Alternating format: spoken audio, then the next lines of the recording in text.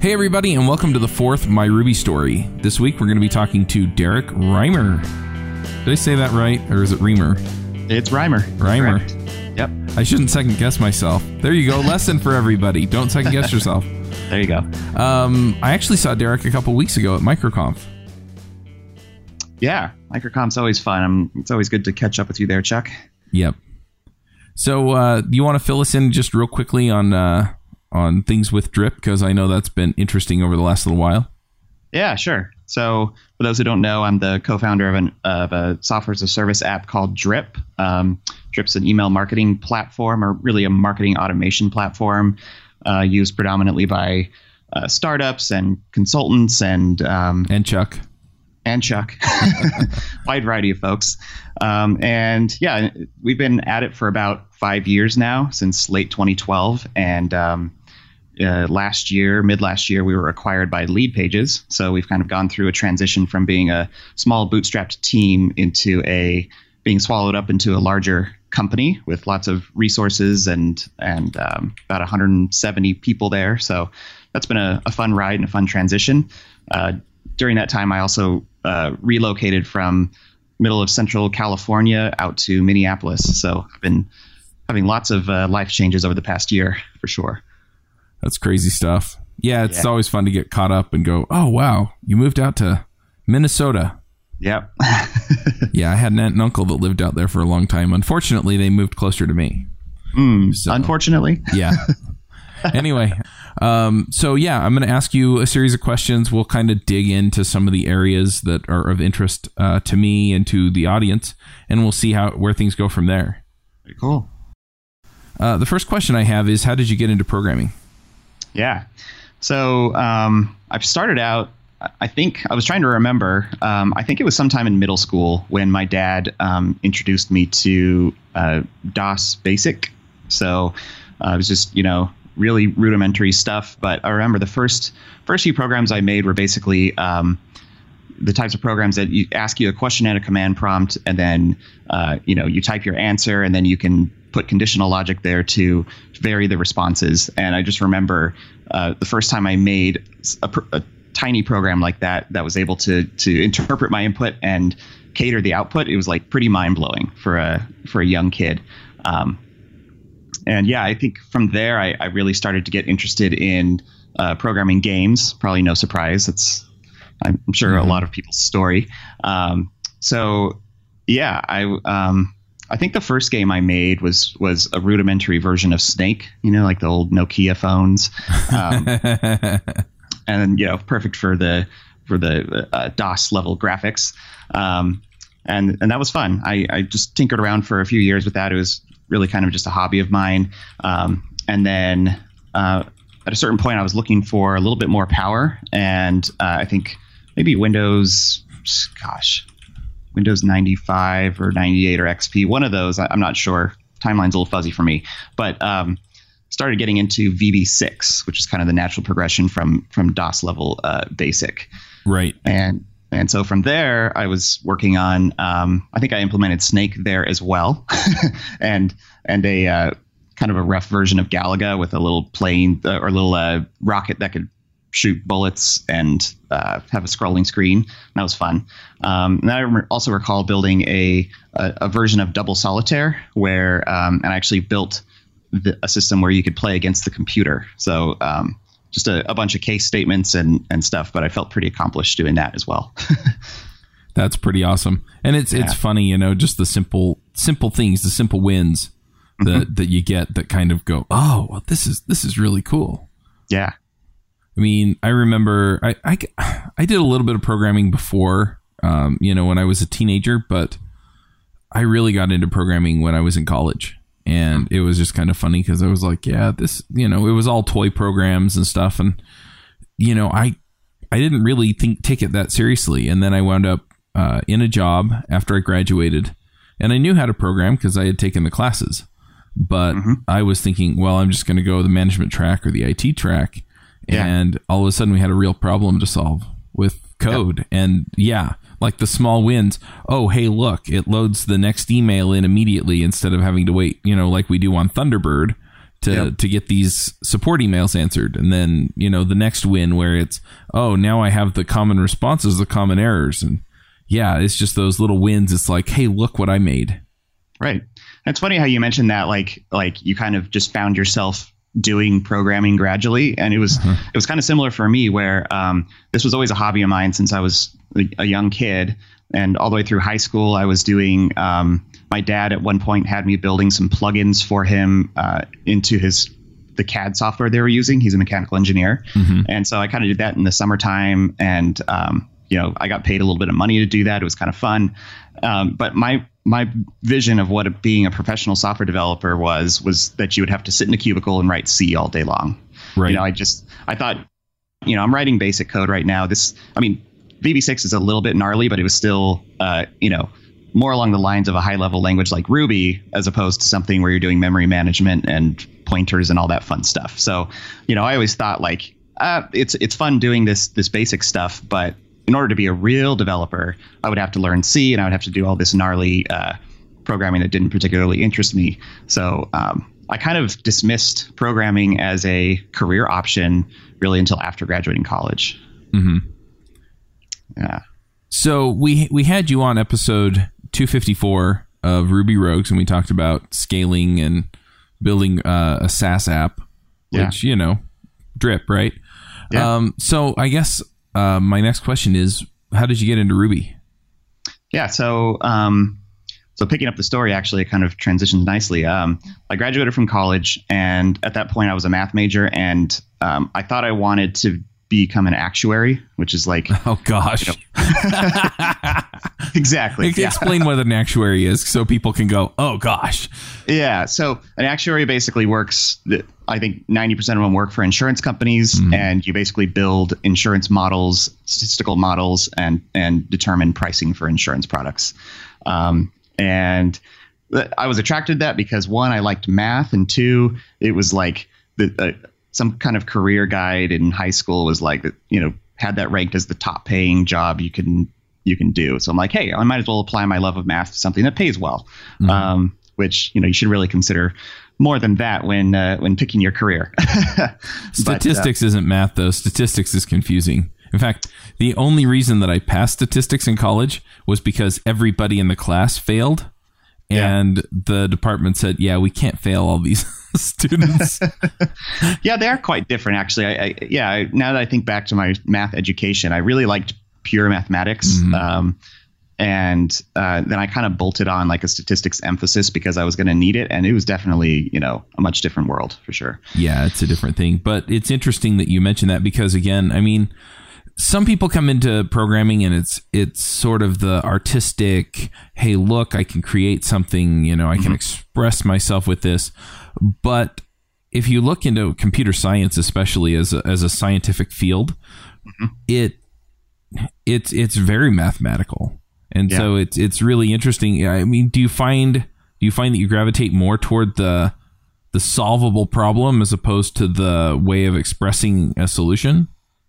I think I kind of hop between both, which is where my technical training as a mathematician kind of helps with the logical side of things, and I'm definitely attracted to that. But I'm also I'm pretty full stack, so I like to even dabble in UI design. I was kind of responsible for Drip's UI for the first couple of years, so like I don't know, I like to service both sides of my brain. I think, which is why it was a good fit to have a good technical underpinning, and then I can like be free to explore kind of the more artistic, creative nuances of software development. Gotcha. So how do you go from wanting to be an actuary and studying math to Ruby? Yeah. So I kind of got to a little mini crisis after graduating college with my math's degree and deciding I didn't want to do actuarial science. And so I thought, I've always been interested in being my own boss, running my own business. Why don't I get an MBA? Which another laughable part of my history.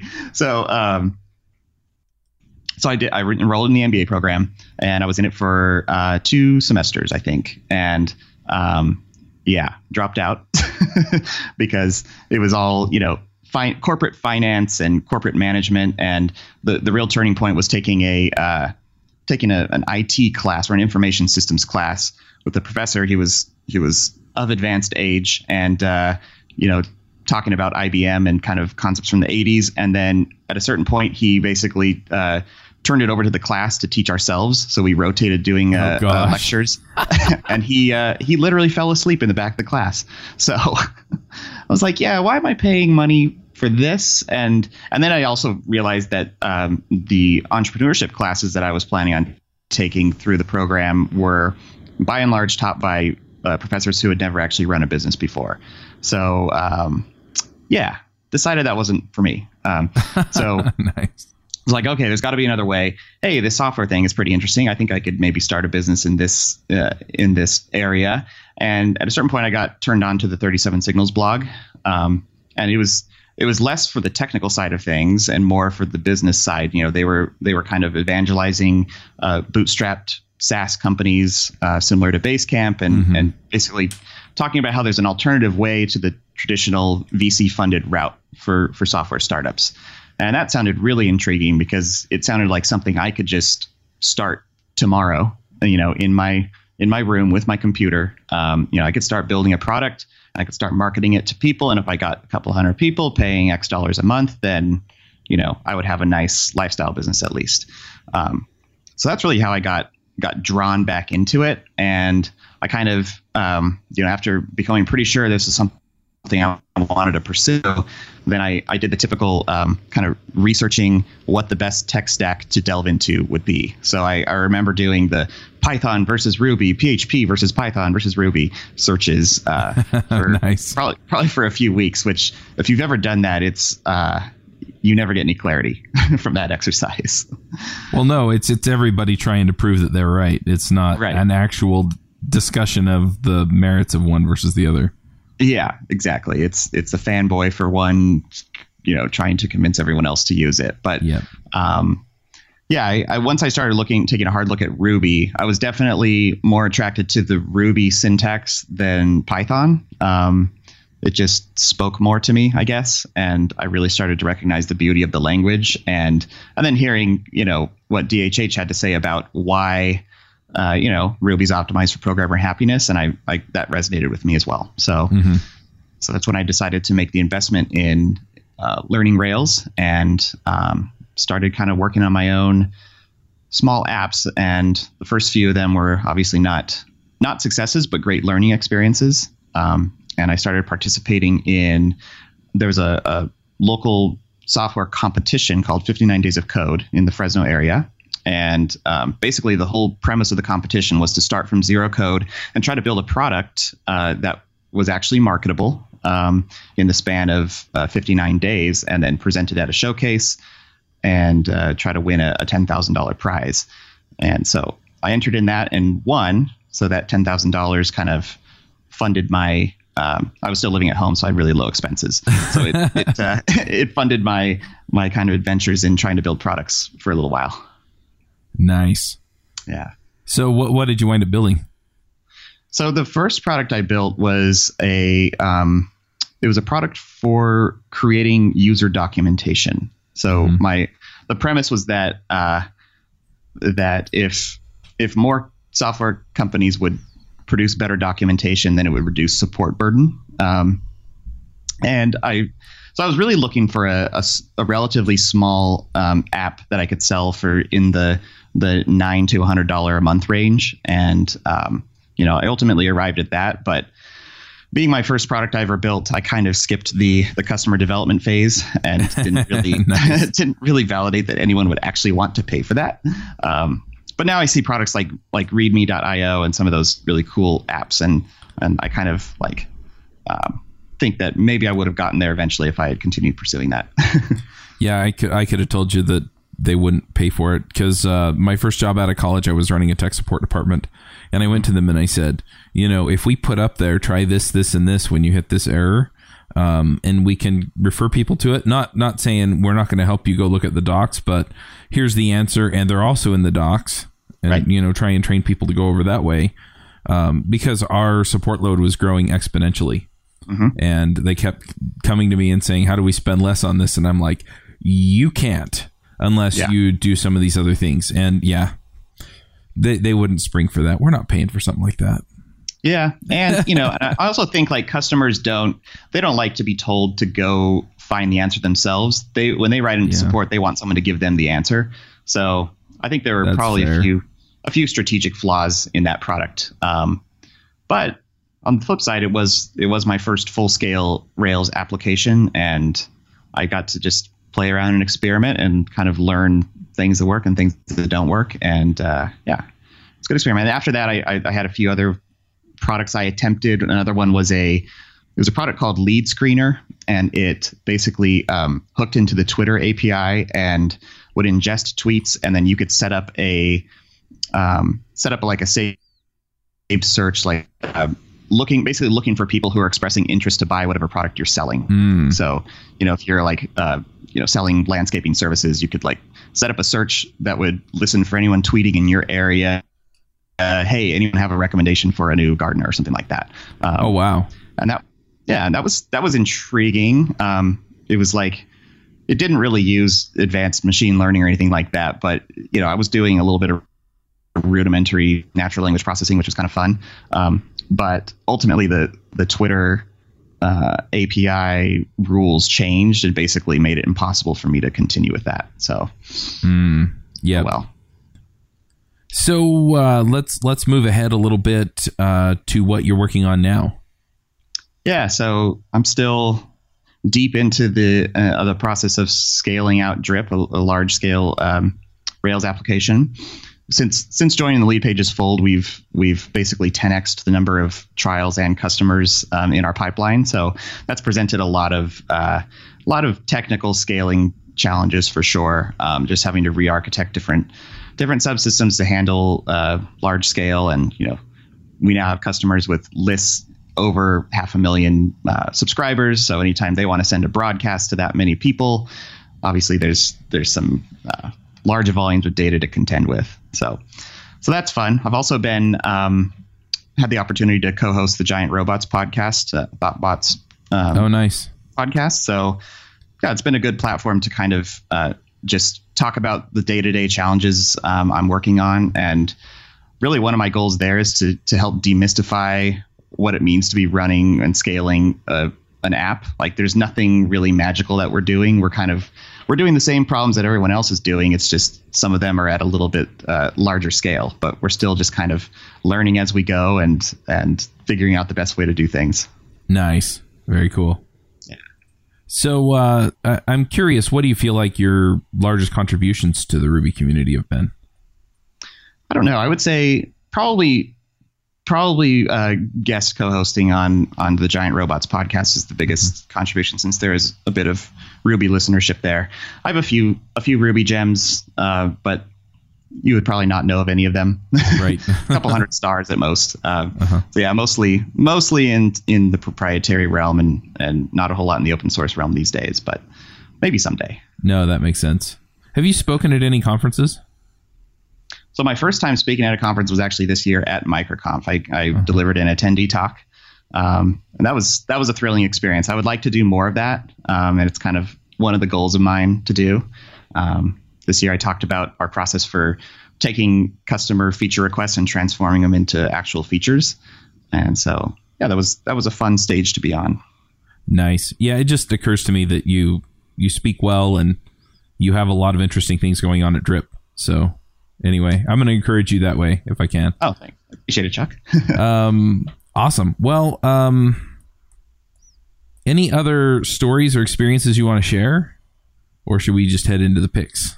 I guess one other experience is I recently actually took a machine learning class through Coursera, which was really interesting, and actually ties back a bit to my math training. There's actually most of the machine learning algorithms we hear about startups using are actually just like statistical models. So a lot of linear regression going on there and stuff. But one of the takeaways I got from taking this class was that you really can understand a neural network if you dig into it a little bit. I always thought it was some concept that was way outside my realm of understanding as just a lowly developer. But it's actually not that difficult to understand after kind of learning about the underpinnings. So I would encourage anyone who's like interested in AI or machine learning to potentially take an intro class like the one offered through Coursera, which was really excellent. And it really helped demystify a lot of the core concepts of machine learning. Cool. Yeah. All right. Well, let's go ahead and do some picks. Did you bring some picks with you? I do have a few. Yeah. Yeah. So my first pick, which I hate to offer this up because it's actually not currently available to sign up for, but I'm going to mention it anyways, as an app called Screen Hero. And it was released a couple years ago, and then Slack bought them and turned off signups. But if you still have a user account, you can invite other people. And it's basically a really awesome app for doing pair programming. So, and it's like the experience is extremely seamless. You just initiate a call with somebody, and then you both have control over the screen that's being shared. And it's just really rock solid in my experience. And I've been using it more and more as we've been growing the team quite a bit at Drip, and I've been trying to do a bit more pair programming with folks, and it's been a really awesome tool for that. So if you can grab an invite or a sign up, I would highly recommend Screen Hero. And then also, pick number 2 is Prometheus, which are you familiar with that, Chuck? I am not. Okay. So it's basically a stats reporting database. I think one of the Google engineers kind of spearheaded the project, and we've been instrumenting the heck out of Drip lately because as you grow, you just need more and more visibility into different things that are happening in your app. So anything queue related or related to request volumes or rate limiting and all that kind of stuff, you just need visibility. So we have probably 20 or 30 different dashboards now, and we've just gone crazy instrumenting our app. So Prometheus has been great. And the nice thing is that it has a low likelihood of actually impacting the performance of your product because it writes data locally, and then the Prometheus server is set up to scrape that data as opposed to relying on like pushing stats out over the network in real time.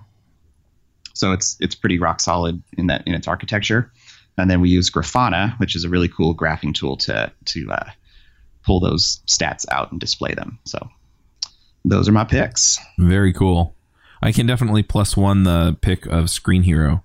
Yeah. That's something that I've used a lot over the years, and it just works so well. And I hear a lot of people saying, well, when I'm trying to share a screen over the internet, they use something like Skype or Google Hangouts or something. And the difference is that Screen Hero allows both people to control the screen, like you said. And that for me is just a huge win. And I don't think I've ever seen the thing stutter or anything. So it just works. I've been totally blown away. Yeah. Like I've been in low bandwidth scenarios in a coffee shop, and it'll tell you like your connection sucks, but it still manages to hang on. And it's just really, really good architecture there, I think. Awesome. So I'm going to jump in here with a couple of picks myself. One of the first picks I have is I've been getting into YouTube. And it's funny, we were talking before the show, and you mentioned that, John Sonmez is having a lot of success with YouTube. Well, he's the one that's kind of pushed me this direction. And the other thing is I really want to put more content out there. I found, especially in the Ruby space, that a lot of the people who were in that space have moved on to other things. And so, and not necessarily the programmers, but a lot of the people who are voices out there for it. And so, yeah, it's been really cool to just say, okay, well, I'm going to do the Ruby stories like we're doing here. We're going to keep doing Ruby Rogues and, Ruby Remote Conf. And then I'm starting up a new series called Ruby Rants, and I'm just going to talk about whatever related to Ruby. So we'll see how that goes. That's going to be on YouTube. So anyway, if you're at all interested in a YouTube, it's going to have its own channel. It's going to be on the devchat.tv channel, but it'll have a playlist. So if you're interested, you can go start watching those. And by the time this comes out, I should have about 3 or 4 weeks worth out. So I'm going to try and do them every day. So we'll see how that goes. But nice. Yeah. So yeah, should be interesting to see how it all goes. But anyway, yeah. So that's what I'm doing there. And then the other pick that I have is I've been playing this game forever on my phone, and I probably shouldn't talk about games. If we're trying to be productive and create work stuff done here, Chuck. But yeah, I've been playing Clash of Clans forever, and I just really enjoy it. I've made some friends on there, which is kind of funny because I have no idea who they are.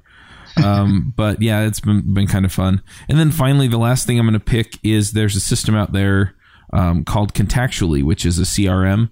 And I've talked about probably the other CRMs that I've tried in the past.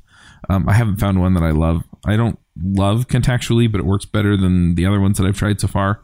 And I'd actually tried it in the past, and I was like, okay, this is just nagging me to get back to people. But it has a whole bunch of other automation stuff in there, and I use it. I was going to use Drip actually for this stuff, but I wind up doing a lot of cold outreach, and Drip really isn't set up for that. So, they're trying to keep the deliverability high and things like that. And so what Contactually does is it actually just connects to my Gmail account and sends out the emails that way. So I've been using it for the cold outreach and keeping track of the people that I keep in contact with. So anyway, it's worked out fairly well so far. It was something that Josh Earl got me using at MicroConf because we were working on sponsorship outreach and things like that. But yeah, it's doing the job. I am checking out Mike Tabor's Blue Tick, but yeah.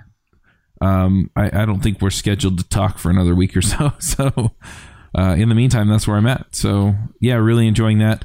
I'm also going to put out, mentioning YouTube, I'm going to start putting out another show, and it's just going to be me talking about the business that I have here, doing the podcast and stuff. I'm fairly certain I'll tick a few people off, and I'm fairly certain that a bunch of other people go, oh, that's really interesting to see how it runs. But yeah, anyway, should be pretty interesting to see how all that goes. I will say those are some of my favorite types of podcasts, are the ones where people are just kind of talking about their day to day, which is what we're doing on Giant Robots. And it's something you can get some really interesting stories just from hearing the day to day. It's not always super polished. It's raw, but that's where the interesting meat comes, I think. Yeah. Yeah. Well, and it's interesting too, because, I'm out there, so I get criticized, and it's like, well, you just don't quite understand what's going on here. And so it's interesting to dig into that. Yeah, totally. All right. Well, if people want to find you on Twitter, or if you have a blog or anything like that, where are the best places to see what you're doing these days? Yeah, so it's just my full name, Derek Reimer, on Twitter. And then I also have a blog at scalingsaas.com. That's SAAS. And I do blog there occasionally, would like to blog more. So I also have a mailing list there too. Awesome. Well, we'll go ahead and wrap this one up. Thank you for coming. Very cool. Thanks, Chuck. Bandwidth for this segment is provided by CacheFly, the world's fastest CDN. Deliver your content fast with CacheFly. Visit CACHEFLY.com to learn more.